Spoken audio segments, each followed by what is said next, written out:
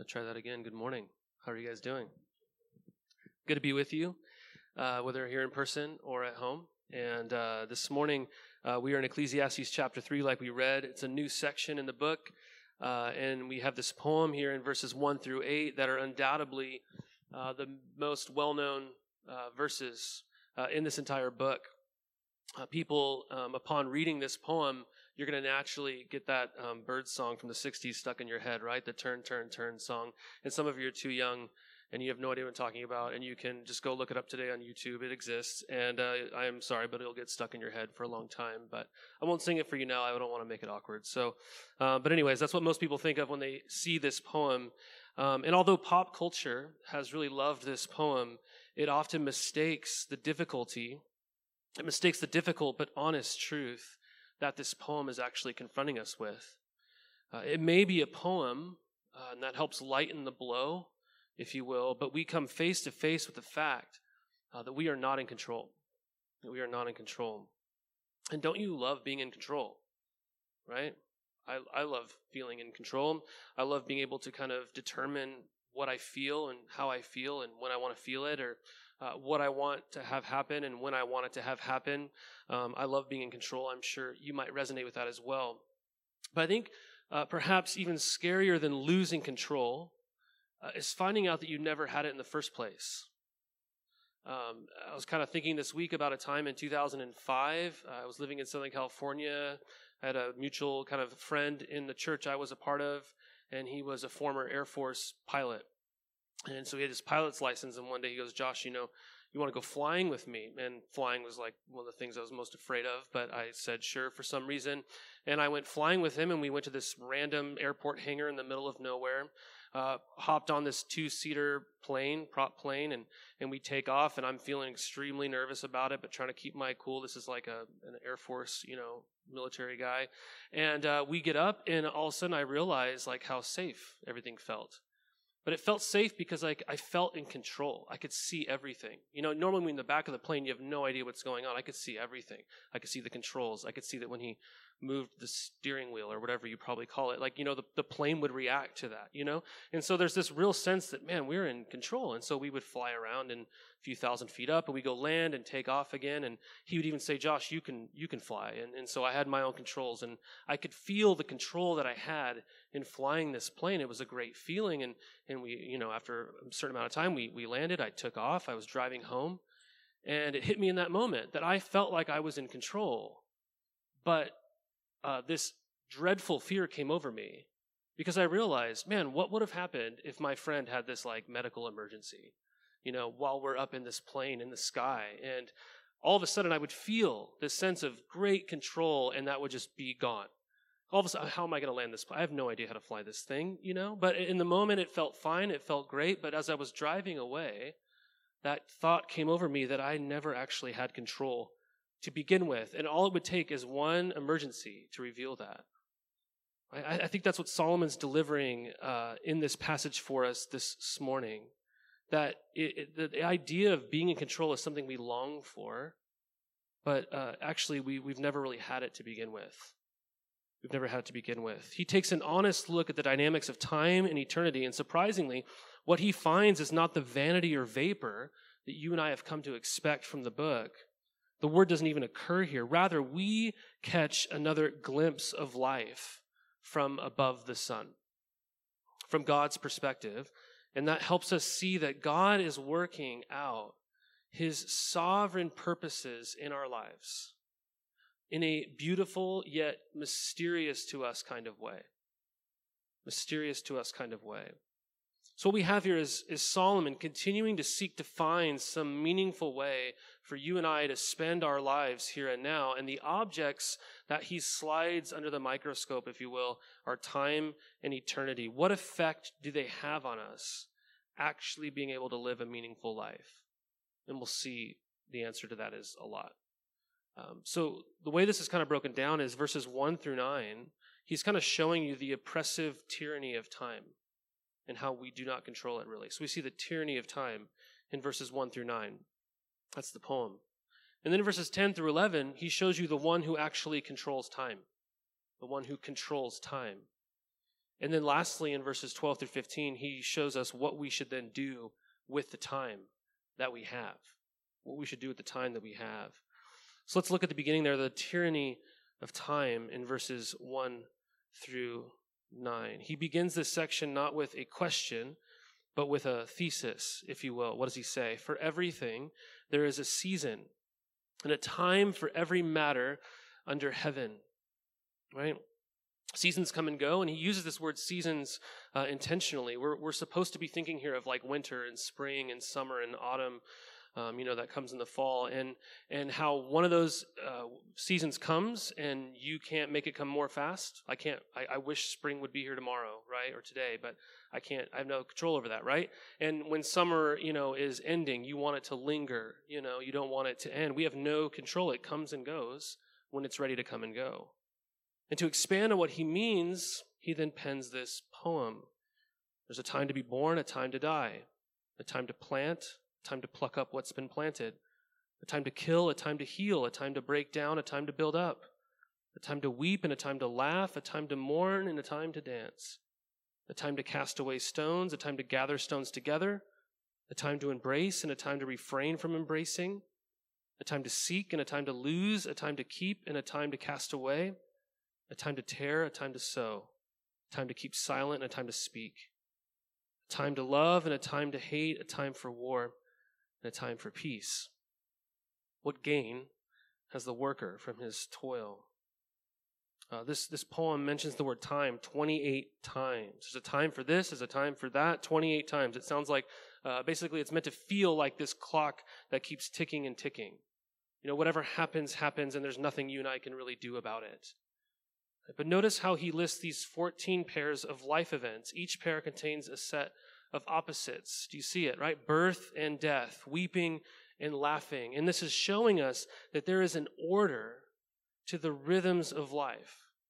To all of our lives, there is an order to our life.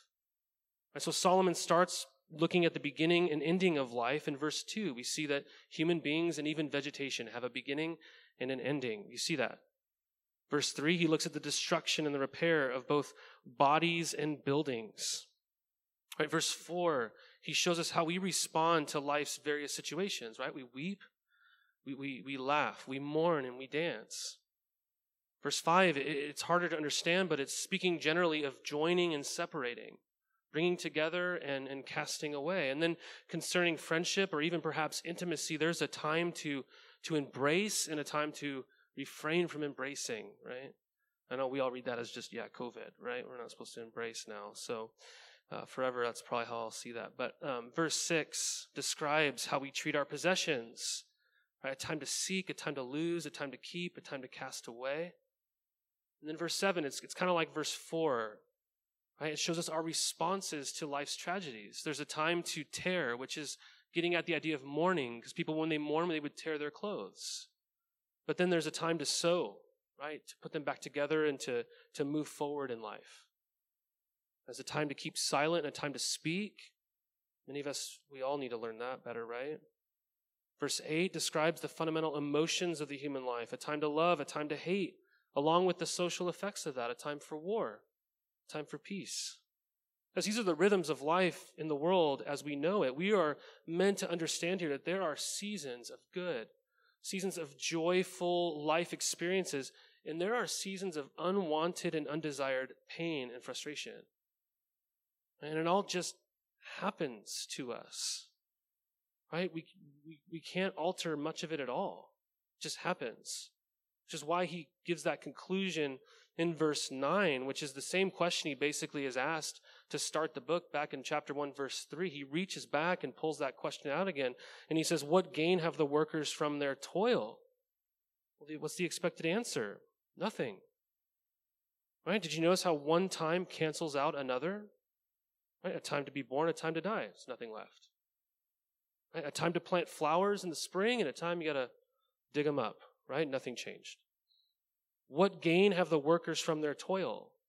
Absolutely nothing. That's what he says. So here's the big question about the poem. Is this poem simply describing what is? Or is it encouraging us to figure out what should be and when it should be and to live according to that?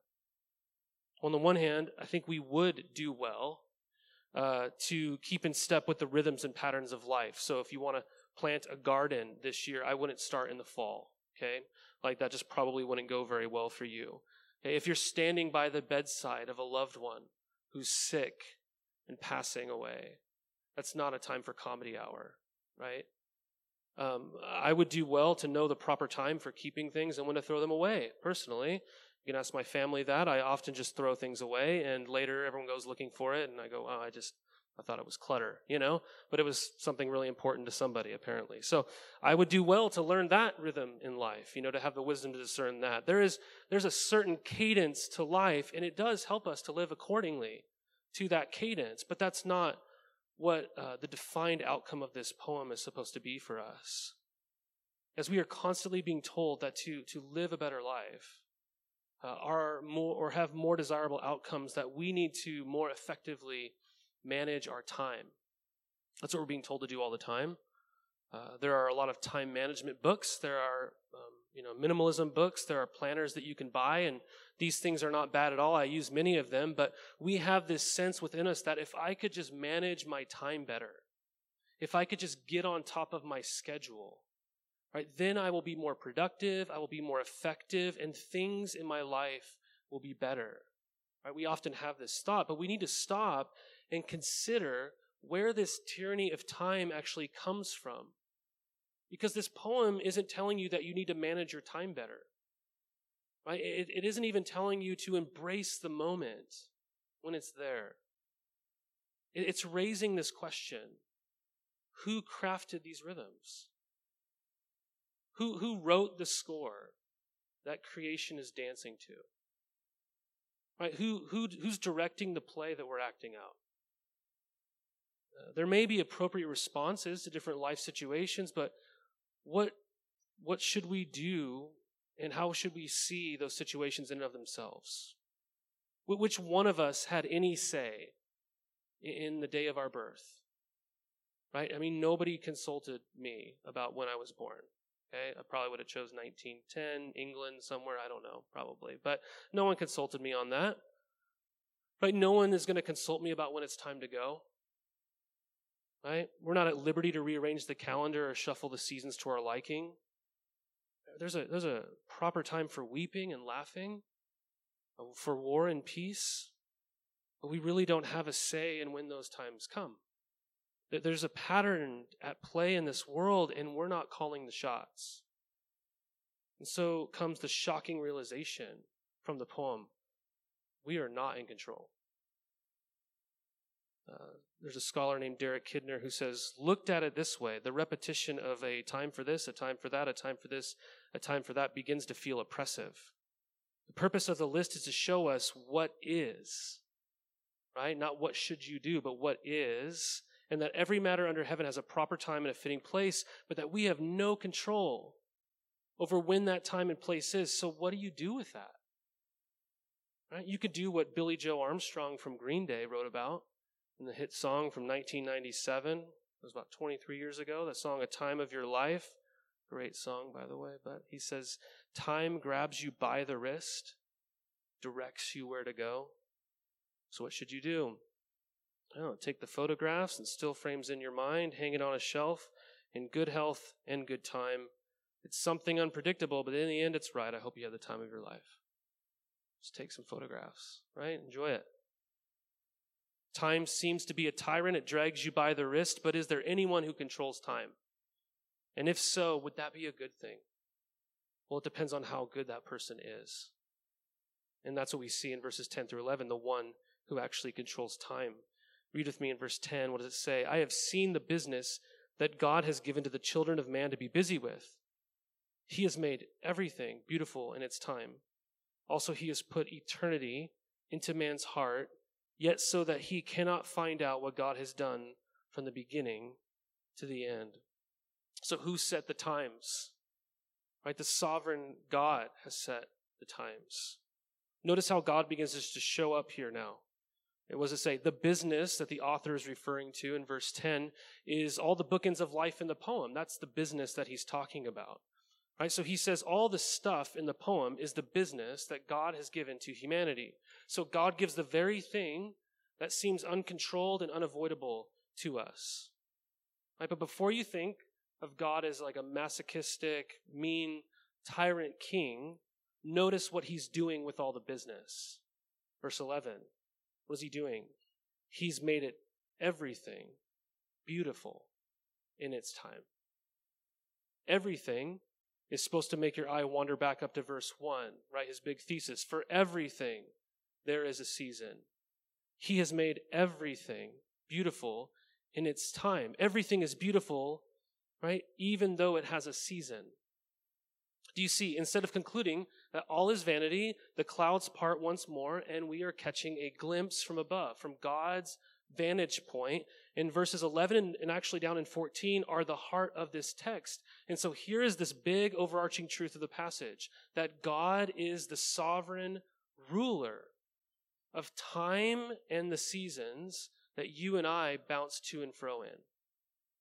He makes the case implicitly and explicitly. Look in verses 1 through 8 in the poem. It's implicit, right? God is not mentioned there, but there is what? There's order, and you can't get out of it. So that's kind of teasing out this question then, who ordered the time? So that's explicitly answered in verse 11. He has made everything beautiful. This is absolute, explicit language. This is not hyperbole. And so we struggle with this a little bit because we are told all the time in relationships, especially marriage, right, to never use hyperbole. There's words we never use, right? You never say never, and you never say always, right? We know this, right? You're going to get in trouble if you do that, no matter who it is you're arguing with, right? You never take out the trash. You always, take that side, or, I don't want to get into it right now, but whatever. So we don't do this, right? Because why? It's untrue. Because all you got to do is take the trash out one time. All you have to do is wash the dishes one time. Right? And so we speak in these sort of hyperbolic, exaggerating ways that are untrue, but with God, there's no hyperbole. Right? There's no exaggeration. Everything else in our passage rests on this truth that literally everything is beautiful in its time. It's not random. It's not tyrannical. God makes every event beautiful, meaning fitting. It's suitable in its time. It's according to his plan. But it doesn't mean that everything is intrinsically beautiful. It doesn't mean that you have to look at someone suffering and dying and saying, that's beautiful. That's not beautiful. But in ordered in time, God is making everything beautiful. This means that God has a plan so wonderful that there's no way for you and I to take it all in. God is working out his sovereign purposes in the world in a beautiful yet mysterious way. And I say mysterious because of what we are told at the back half of verse 11. What does it say? That he has put eternity into man's heart, yet so that he cannot find out what God has done from the beginning to the end. So God has put eternity into your heart. It's in there. I don't know if you knew that. It's in there this morning. What does that mean?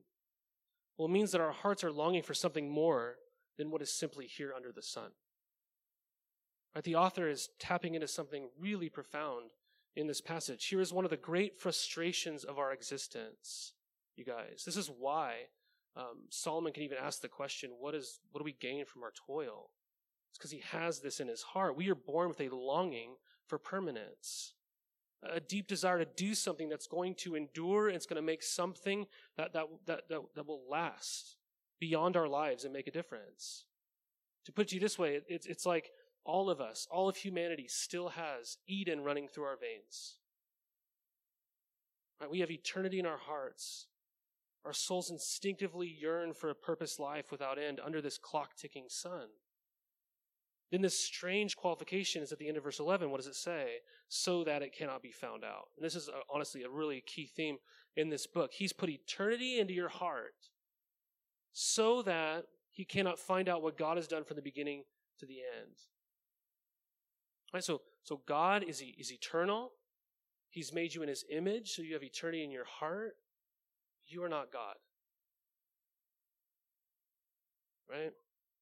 I mean, we want to look back and we want to see the whole road that we've traveled, even everybody else's roads, and we want to make sense of it all. and we look ahead and we want to see around every single bend to the very end, don't we? God in his nature, though, has placed within us that spiritual thirst for transcendence.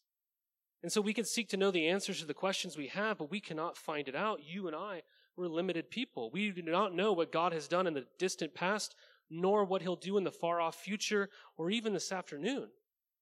We can study the past, we can contemplate the future, but we cannot find it out, and that is a good gift from God, you guys.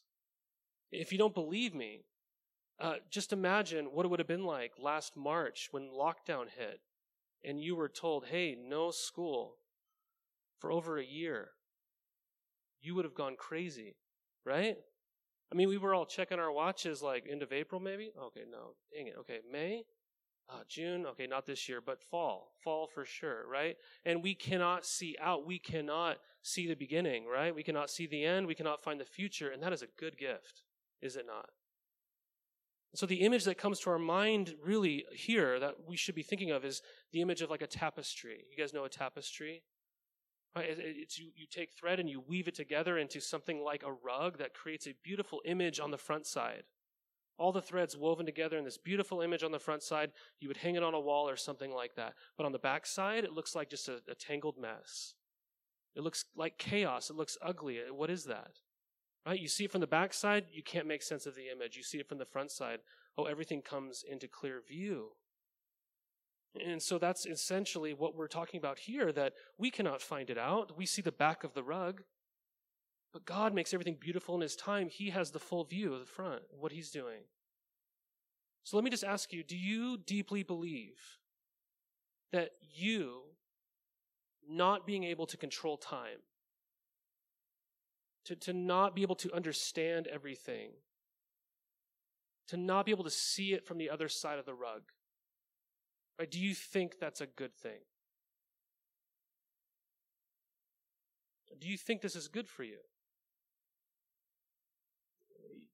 Be honest, you won't ever think that your lack of control is a good thing if you think that your wisdom in your decisions would be better than God's. So as long as you and I think my decisions, my wisdom would be best, I will never see my lack of control as a good gift from God. I never will. What do you think would make you free from your frustration then? To control the times or seasons and the like? Well, guys, only if you could see what God in his goodness and grace has done in his sovereign timing and how he's made everything beautiful in its time. Because if you doubt that he's made everything beautiful in his time, just think about what the Bible tells you God has done with that time. I think of Galatians 4 that says, but when the fullness of time had come, what did God do with his sovereignty? What did he do? It says he sent forth his son. In the fullness of time, God sent forth his son, born of a woman, born under the law. So we find Jesus, the Son of God, was born, and when was he born into? A time of war. Right? There were soldiers roaming the streets. Herod had just put to death every 2-year-old boy in the region. Death was the experience. I mean, just think about that as your life experience. That would have been talked about. Like, you would have been raised hearing about that in history class or something like that. That time that Herod did that thing that was unspeakable. Like Jesus and his family, they had to flee at one point. They learned what it was like to give away and to cast away things, because what they had to do, they had to flee as refugees to Egypt. Right? What they had gathered had to be cast away. A time came when they could finally return and start building again, though. He experienced that. There were times when Jesus was silent, when others really probably should have stood up for him in his defense, but they said nothing. Jesus came and he's establishing a kingdom. He's building a kingdom which others sought to tear down. Because he came to tear down kingdoms that the prince of darkness had built in his lies and deception. We see there was a time when his disciples heard him speak. They felt his embrace. There was a time, though, when Jesus wouldn't feel their embrace because they would give him the cold shoulder of rejection and denial. Jesus saw people weeping. He knows that there is a time to mourn. When he saw them in their diseases and their pains and their aging and their ordinary life stages, and we know that Jesus himself wept. as he sat at the tomb of his friend Lazarus. There was a time to dance and to laugh. He knew what it was like to dance at a huge celebration. In the Jewish community, getting a whole community together to hold hands and dance together and worship, maybe welcoming home a prodigal son or something like that. He knew what it was to plant. Jesus knew what it was to pluck up, and he knows what it means to die. Paul says, at the right time, Christ died. For who? You. Right? In Christ, God, quote, in Ephesians, it says, made known the mystery of his will, according to his purpose, which was set forth in Christ as a plan for when? For the fullness of time. What is he going to do? What is Jesus going to do in the fullness of that time? He's going to unite all things in him. Where? Things above the sun in heaven and things under the sun on earth. Right? He was born to die. That's why Galatians 4:5 finishes by saying, when the fullness of time had come, God sent forth his son, born of a woman, born under the law, to do what? To redeem those who were under the law so that we might receive adoption as children of God.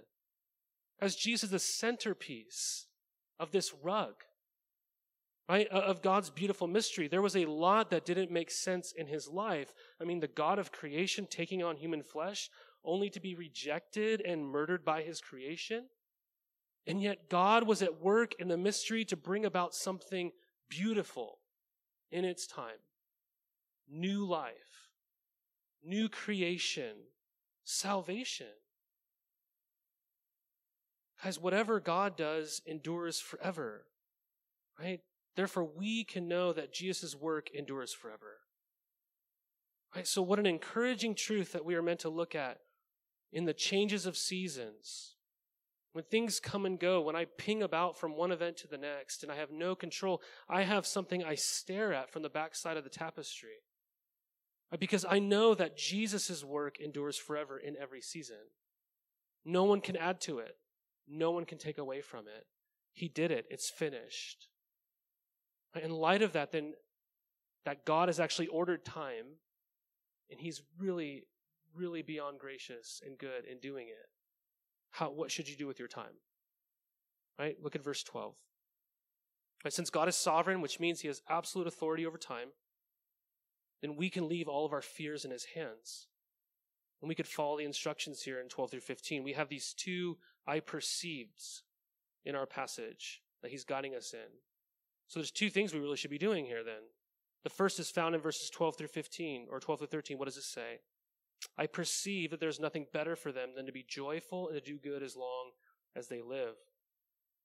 Also that everyone should eat and drink and take pleasure in his toil. This is God's gift to man. So what should you do with your time? Well, be joyful and do good. That's what he says. How does that work? How can I be joyful in these bookends of life? Right? How can I do good, especially when evil is so tempting in my life? Right? Well, there is joy even in the midst of vanity. How? Well, if there's a sovereign and good God at work behind every matter. We're free from the anxiety, from the fear of circumstances. We can enjoy the daily routine of life then, right? You can eat, you can drink, you can work, knowing that God is working, that his good purposes will outlast, that they will endure forever. We can give ourselves to serving God and doing good, trusting him to take care of the results. I don't have to see it all. And though that is not easy and can in fact be unspeakably hard, right? We can trust God when life falls apart, when even the unthinkable stuff happens, when tragedy strikes us, not because we understand the tragedy, but because we know that God does, that he sees the whole picture from the beginning to the end, right? And that he is both powerful enough and he's good enough to work it out according to his plan. Right? This call then to do good is an important and liberating call to you and me. It means that we are to do right, do what is good, what God would say, yes, that is good, that is right. What to do good in God's eyes, right? So in light of all we've read in Ecclesiastes, you would have to conclude based upon this verse alone that your life is not meaningless, right? That you should do good. especially if you're doing what God says is good, because whatever God does endures forever. Right? So we become kind of like Anna in Frozen 2, right? You know, and she's at the end of her rope. She doesn't know where. So I have little girls who love this movie, so I know this very well. But she doesn't know the right thing to do, and so she sings this song. Oh, let's just do the next right thing. I'm just going to do the next right thing. I'm staring at the back of the rug. I don't know what to do. I'm just going to do the next right thing. It's kind of that idea, but I don't get to choose what's good and right. I don't do whatever I just think is the next right thing. Whatever God thinks is good and right, that's what I do. Because if I do that, and I can trust that doing good matters and has residual effects, even if I can't see it. He's called me to it. So when you begin to trust in the reality of God's sovereignty and live as it's really true and binding on your life, it actually allows you to see the beauty in the midst of what seems frustrating, you guys. I mean, none of us would deny the beauty of a newborn, that a time to be born. The soft skin, the tiny fingers and toes, the yawning and the stretching, right? It's amazing, right? It's beautiful. But sure, I mean, right around the corner, there's the screaming and the puking and the diaper blowouts and all that kind of stuff. But there is a time to be born, and it's beautiful. And they live right along next to each other. You could take relational conflict, right? There's a beauty in forgiveness. You've been forgiven. You've seen that beauty. And as you forgive others, there is a real beauty to that. Because that is imaging God. Right? But there's also that means that there's been wrongs in that relationship. And I don't go, well, that's beautiful. Right? There is a beauty, though, alongside the vanity. Right? So we don't have to see every outcome. We don't have to understand every circumstance. We are being given a life of freedom and joy because we can enjoy God's gifts. We can do good, trusting in Him that He makes everything beautiful in its time. He's just reminding you that you're staring at the bottom of the rug. So enjoy God and trust Him. But there's even a deeper way forward. We find it in the second I perceived in verses 14 through 15. Right? Which verse 14, I'll tell you, is the key verse in this passage. In light of God's sovereignty and enduring work, how should you spend your time? What does it say? What does it say? Nothing can be added to it, nor anything taken away from it. God has done it, so that people fear before Him. That which is already has been, that which is to be already has been, and God seeks what has been driven away. So what? What do I do with my time? It says, fear God. Fear God. Why has God set the times? Why do you have eternity in your heart and you cannot find it all out? Right? It's so that you would stand in awe, that you would fear God. Do you see? This is the goal of the passage. It's to convince the people reading to stand in awe before their sovereign God. Why would you write that? It's because people are not standing in awe before their sovereign God. Right? The response to the realization, guys, that we have no control over the course of life is not to despair, and it's not to try to control it all the more. It's to fear the God who does. That's our response. And by fear here, I mean reverent, knee-shaking awe that results in joyful surrender. That's what we're talking about here. There's a fear that'll drive you away from somebody, right?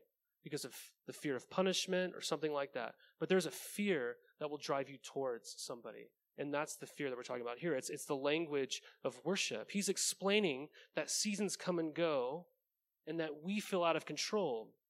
And what this often does to human beings when we are in these spots is it generates fear in us, in other things and other people. And when our fear of things bounces about from one thing to the next, what happens? Our anxiety rises. And so it's no mistake that over the course of this last year, over the course of this whole pandemic, that we are seeing anxiety pretty much at an all-time high in people's lives. Why? Because we bounce about from one thing to the next, realizing our lack of control. Right? Our fear skips from places of thinking about our own health or our family's health, then to maybe social movements and how we should engage with them, right? Then to politics and whether my candidate's going to win or not, right? Then we have our job concerns, our weekend activities that are taken from us. What's going to happen with the schools and when will we be back? We bounce from fearing one thing to the next that we can't control, and we're realizing it. And we long for it. So we long for liberating truth, and here it is, you guys. Do you see it? God is great, so you don't have to be. God is in control, so you do not have to be in control. We become liberated, guys, then when we actually fear God. Right? Why would that be liberating? Well, C.S. Lewis describes this in one of his books, this idea of fearing God. He says it's being filled with awe in which a certain way where you feel wonder and a certain shrinking. He says it's a sense of inadequacy to cope with such a visitation and our prostration before it.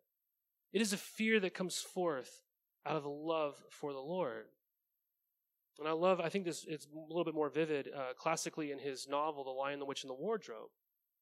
Right, we have these 4 kids that get lost in this new world called Narnia, and things are happening there that don't happen in their world, right? Animals are talking.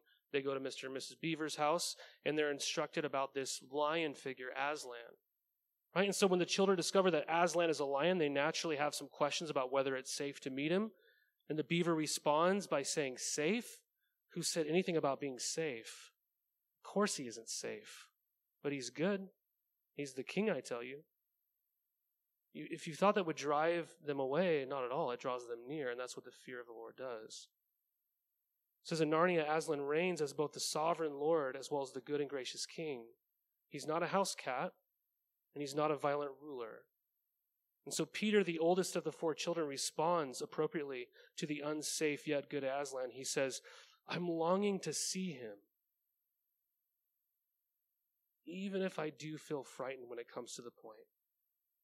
Guys, like Peter, a proper understanding of God leads us to a sense of fear of God and at the same time a longing to be near him. I'm just telling you, you're going to fear something. You're doing it right now. It might be in the back burner, but it's there. You're going to fear something. You're going to revere something. You're going to fear and worship then the idol of control. You're going to worship the idol of just trying to escape and control how you feel. You're going to fear time itself as things go that you don't want to pass and as things come that you don't want to come. Or you can fear the sovereign God over time. See, the remarkable thing about God, Oswald Chambers says, is that when you fear God, you fear nothing else. Whereas if you do not fear God, you fear everything else. Charles Spurgeon said, he who fears God has nothing else to fear. And Solomon, who wrote these exact words, said, the fear of the Lord is the beginning of wisdom. Guys, there is a time to fear, and that time is today. There's always a time to fear. You're always at fear. The time is today, tomorrow, yesterday. So who are you going to fear? You're going to fear something. So fear God. How do we respond? We realize we're not in control as we rejoice that God is. So we fear God. We worship him with an awe-struck living that displays itself with trust. I mean, how many of us look back at 2020 and we look at our world now and we want to experience a different season than we're in? Is that you? We want to be with everyone, no restrictions. We want things the way they maybe were. Right? We want the sports. We want the hangouts. I just want to go to a concert again, right? But if God makes everything beautiful in its time, you believe that? Then how does this season fit into that appropriateness and beauty? If everything God does endures forever, then what is God doing now that I need to be linking up with him in? If I'm called to fear him, and in response to fearing him, I enjoy the good gifts that he gives me today. and I do the next right thing. Right? Embrace the seasons, you guys, not because just new ones will come, but don't just embrace the seasons. Let the times cause you to fear the one who is over those seasons. Let's all stand together as we pray and we go into our time of response.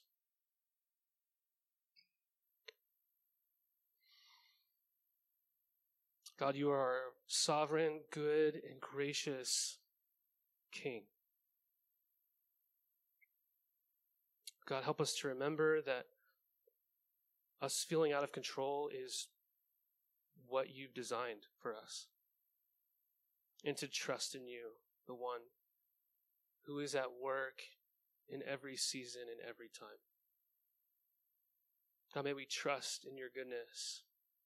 May we not despair, but help us to look to your Son, Jesus, and to once again remember that as you order time, you've displayed the richness of your mercy within it. You've sent your Son to die